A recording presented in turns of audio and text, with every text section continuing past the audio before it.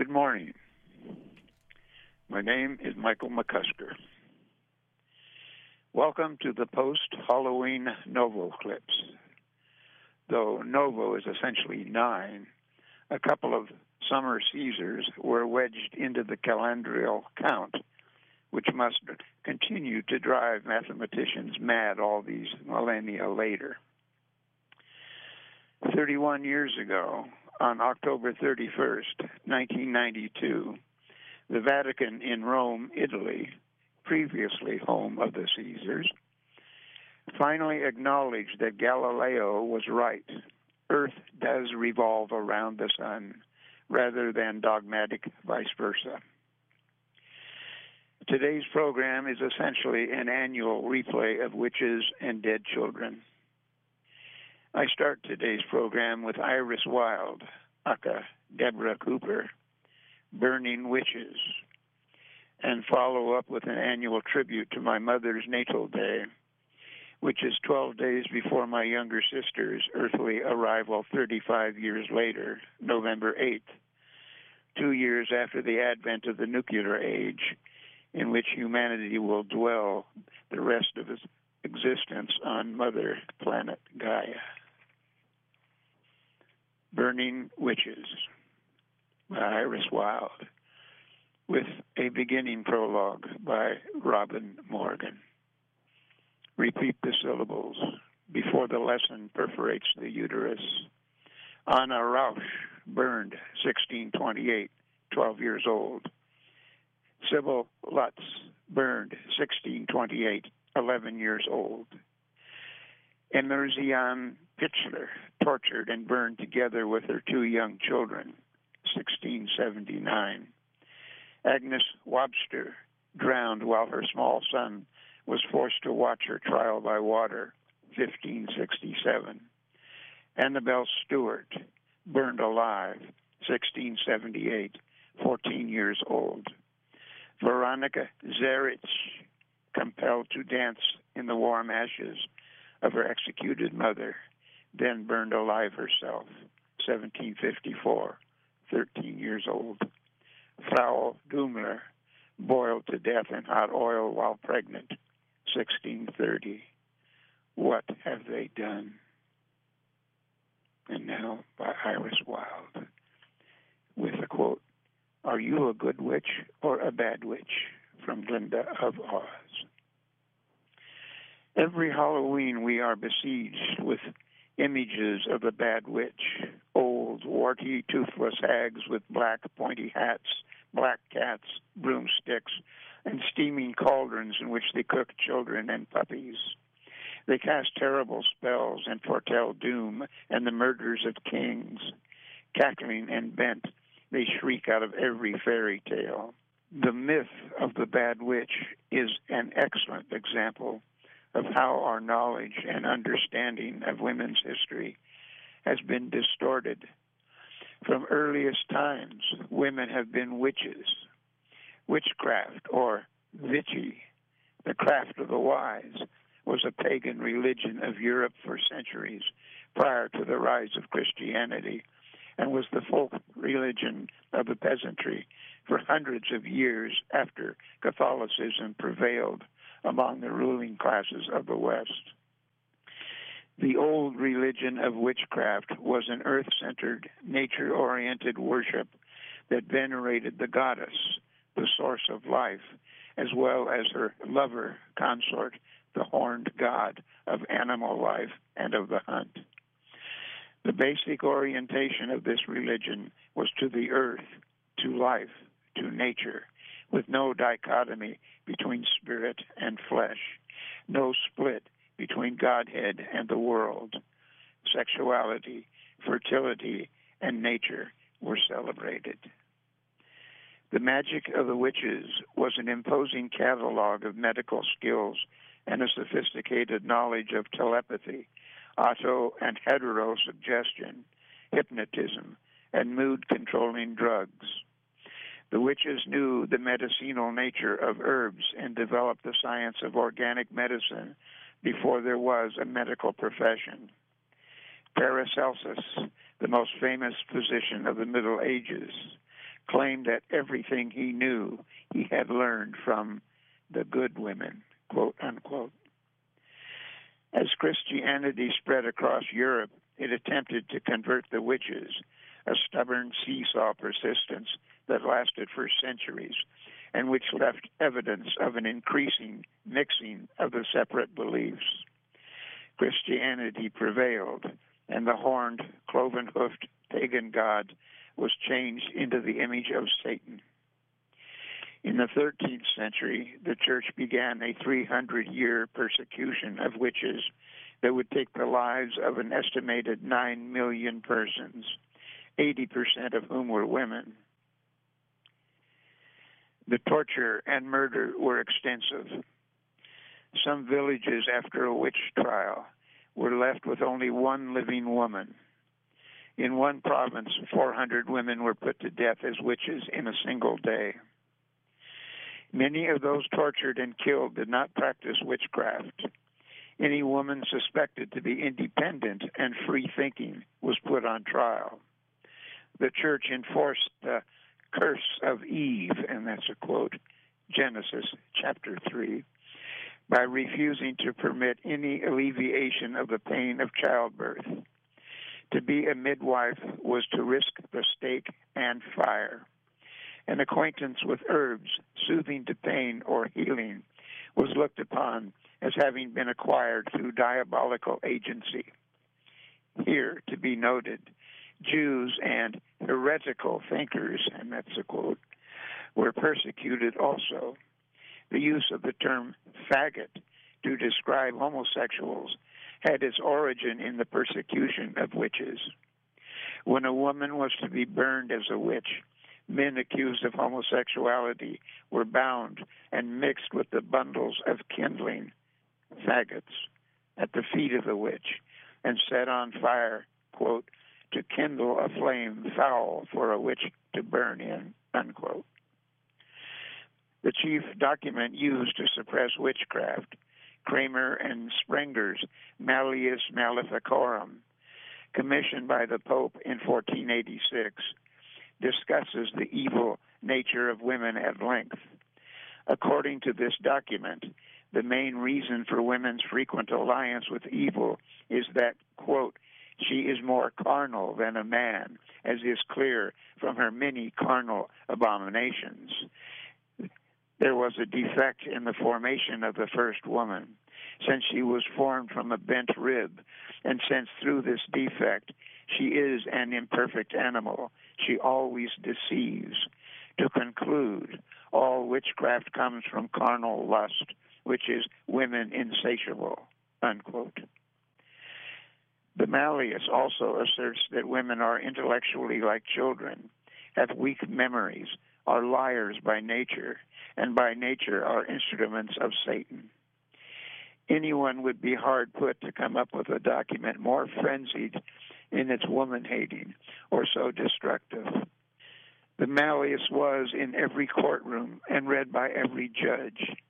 To disregard it, to challenge its authority, was to commit heresy, a capital crime. And so some 9 million women lost their lives. Today, women are reclaiming the word witch, and with it some of their lost culture.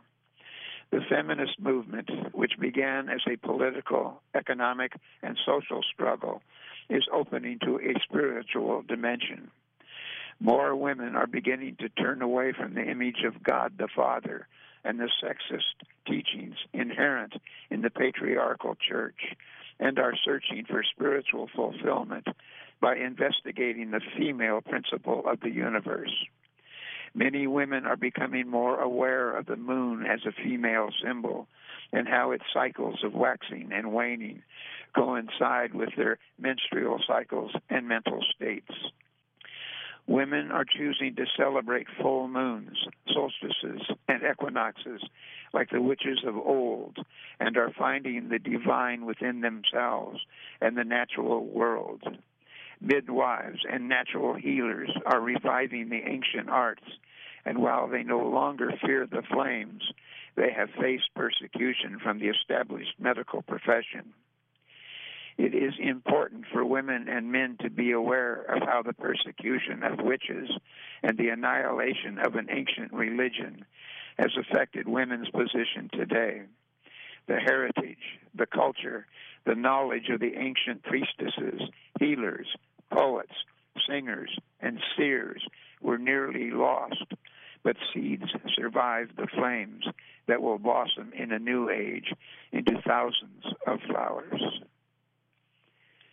And that is, or has been, Burning Witches by Iris Wilde, who used to be a Cannon Beach waitress. She lives in San Francisco. And she wrote this for the North Coast Times-Eagle. And now, something I wrote and have been repeated on this program annually. Happy birthday, Mother. And the following story took place on October 27th, 1966. Monsoon winds blew down from China one afternoon in late October and swept across the mountains of the Annamite Cordillera, the spinal cord of Vietnam. Huge columns of rain clouds the winds freighted from the South China Sea massed above sharp jungle peaks and streamed through high, shallow valleys that were terraced with rice fields or were wild and uninhabited. Rays of sunlight shot through the clouds like shifting cannon fire into wind-blown trees and palms that broke the shafts into spiked prisms and shadows. The wind was cold, and rain from the advancing clouds hammered the jungled ridges with a heavy roar, flooding valleys and peeling away the mottled walls of primitive homes built of mud and thatch, which were bunched together in lonely villages. Rain relentlessly poured down upon a haggard and straggled column of armed and helmeted men who were sliding down the muddy ridges toward a village in one of the smaller valleys. I was among them, second in the ragged file, and followed the point man into the valley. I was able to see the village beyond a maze of rain-swollen paddies, enclosed by walls of hedgerows and palms that were whipped by the wind. It was a skimpy place, wretchedly poor, as were most villages in the mountains. The farmers and their families lived a harsh existence and were killed early by disease, exhaustion, and hunger. In a sense, they were frontier people who had left their culture in the overcrowded coastal plains and settled on its rough fringes among Stone Age tribes they loathed and feared in much the manner of my own ancestors among the Western Indians.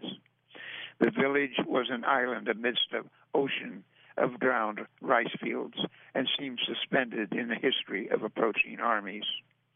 I looked back at the other Marines stumbling down from the muddy ridges and saw the reflections in the brackish water of the rectangular paddies cast against the salt and pepper sky like etchings of war gods. I noticed the point man was having a hard time crossing the valley along the spines of paddy dikes that collapsed under the weight of his feet. He was a short, fat man, hunched in his labored walk in the sucking mud, and were it not for his clothes and helmet, I might have mistaken him for one of the small apes that lived on the higher slopes. His back was bent. His hands grasped his knees and pushed his legs to drive them like sluggish pistons, one slippery step after another. His rifle swung loosely from a sling draped over his right shoulder and bruised his hip every move of his legs. His red, jowly face was haggard, almost cadaverous, shriveled like an old orange under the green and brown dappled steel bowl that covered his head, which swivered from side to side almost mechanically.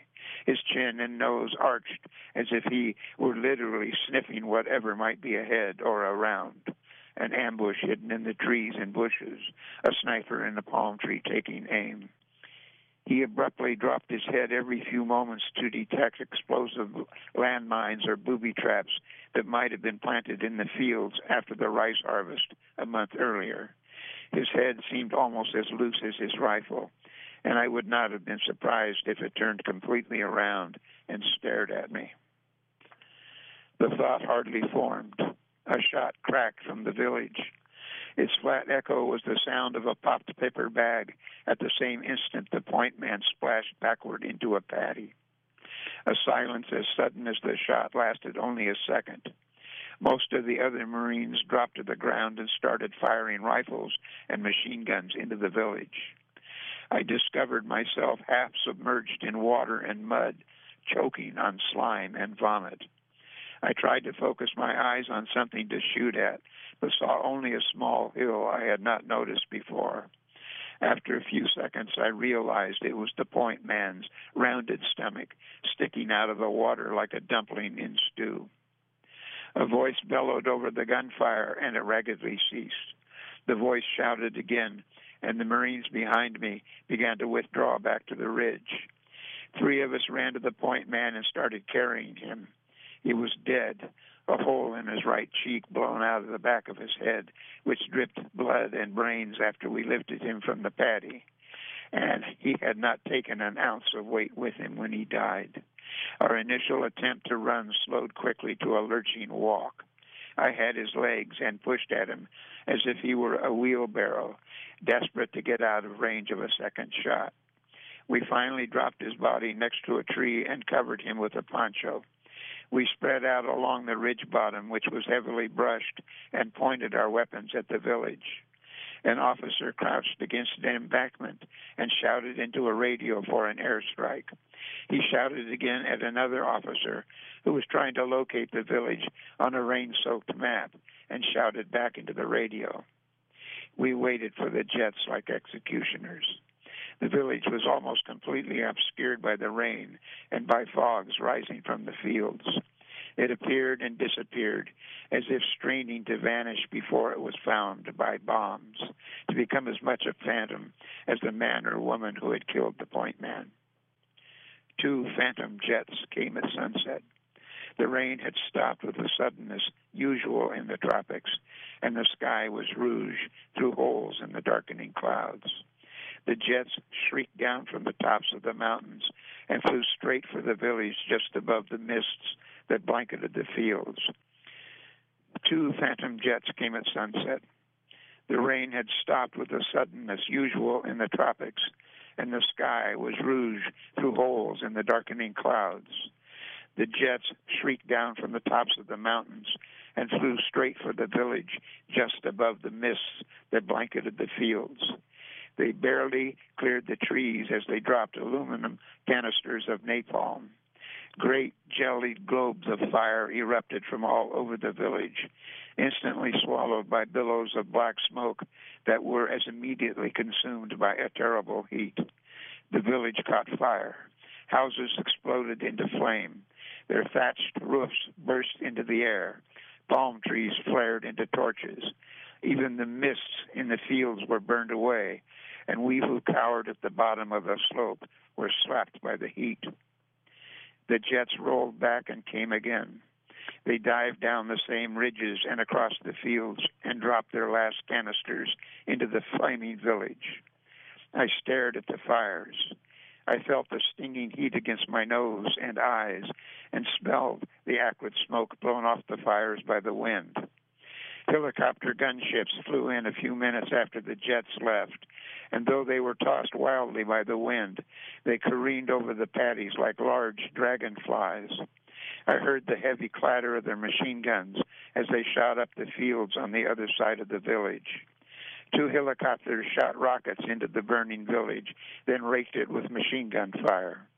A single helicopter broke off and flew towards us and landed next to green smoke erupting from a grenade tossed by an officer into the paddy in front of us. The point man's body was heaved into its open side door like a piece of rubbish. The helicopter lifted unsteadily into the air and with a great burst of power swung onto its side and arched around the mountain and flew across the wind. It rejoined its flock, which climbed over the jungled mountains and followed the jets southeast to the coast. We were left alone again. The sounds of machines and guns were replaced by final explosions of the fires in the village. We waited until they burned down and crossed the paddies at dusk. The wind blew into our faces and stung our eyes with smoke and ashes. A thin man led us this time. He took us past burnt animal pens, each with its own dead water buffalo. The blackened stalks of palm trees towered above us as we entered the ruined village. We first came upon an old man whose skin was burned green and black. He lay on a raised bed of wood that was charred and smoking. He wore a tattered purple robe that had caught on fire but was not completely burned. His eyes were closed. Flies buzzed around his open mouth. His stiffened arms and hands were raised toward the sky. The wind blew at his scorched white hair. We next passed an elderly man and woman whose bodies lay curled like fruit peelings in front of a house that had burned to a bed of glowing coals. The thin man hacked through a wall of broken and smoking bushes with a machete. We emerged from the ruined hedgerow into a stone courtyard that was bordered on three sides by a low stone wall. At its center was a house, its white walls built of stucco and mud, topped by a peaked clay-cobbled roof that had partially collapsed. The walls were stained by moss and in parts overgrown with vines, some of which had been set afire. The courtyard was filled with the bodies of children. Some of them were horribly burned or mangled. Others seemed only asleep, their skins a bright cherry color, as if they had merely been sunburned. A few bodies were not complete, and others more than one, possibly fused by heat. There were at least a score of them, older children, young children, and babies. I stopped and stared at them. I tried to walk away, but I could not move. I did not want to look at them, but I was horrified and could not stop staring. I almost vomited the same instant, my eyes filled with tears. My mind started to unstick. Thin calluses that had spread over my sensibilities blistered and ruptured like scabs of wounds. I was engulfed in despair and shame.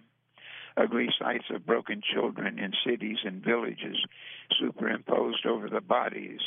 Starved and emaciated children whose arms or legs were fly-infested stumps, whose small bodies were raw and bleeding from wounds and sores, who begged and sometimes stole for food like desperate young wolves and died alone and unmoored, murdered sometimes by each other. I tried to shut them out of my eyes for months. I had deafened my ears to their screams and pleas, but they persistently haunted my thoughts and filled my dreams.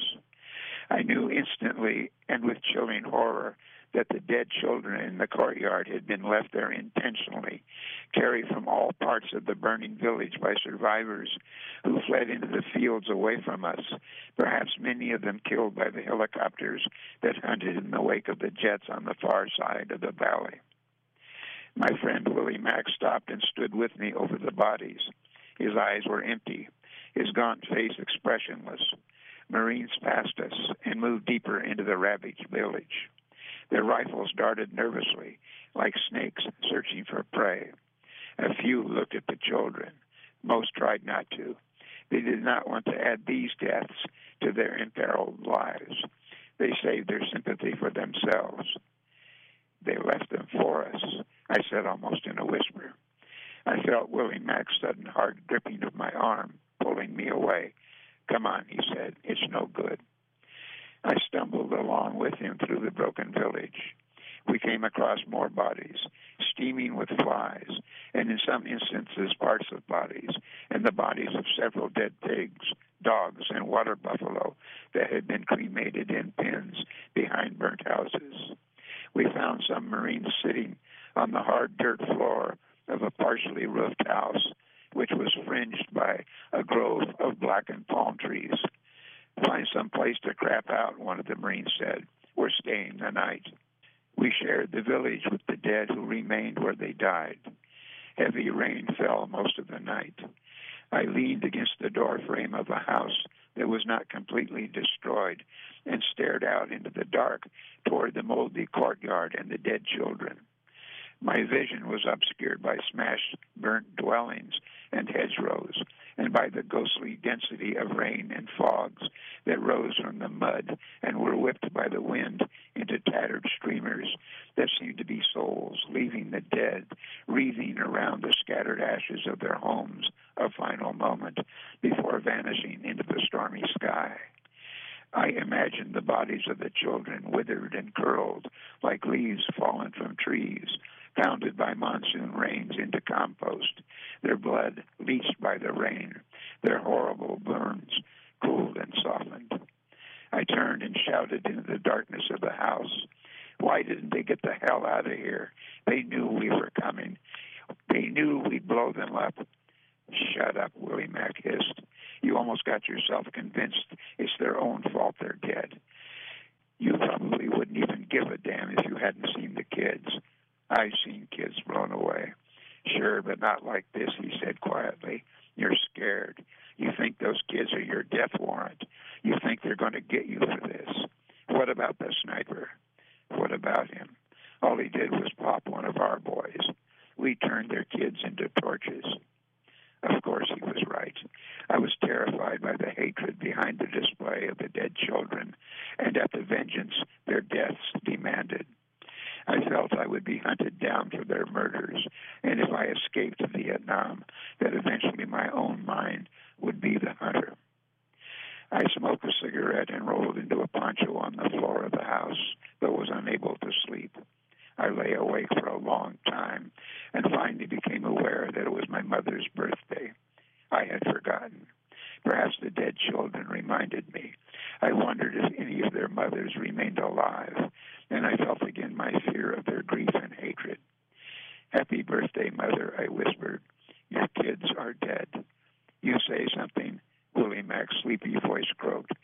"I was thinking about my mother. You're a cesspool of neuroses. I just remembered it's her birthday." "Happy birthday, Mother," Willie Mack said.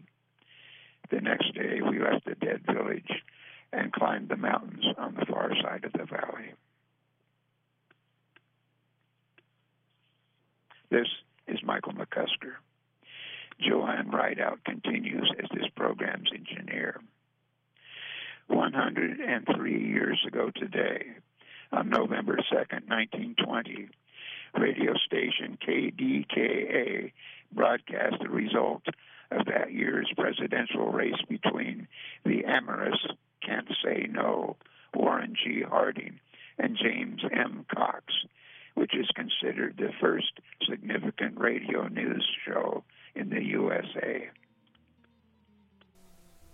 You've been listening to A Story Told on KMUN, featuring Michael McCusker, journalist, activist, former firefighter, and Vietnam veteran. Michael has been sharing essays and poetry on A Story Told for decades on KMUN. For 30 years, he published the North Coast Times-Eagle newspaper out of his home in Astoria, Oregon. Michael currently shares his work and the works of other authors from his home on the Central Oregon coast. Join us here next week for A Story Told.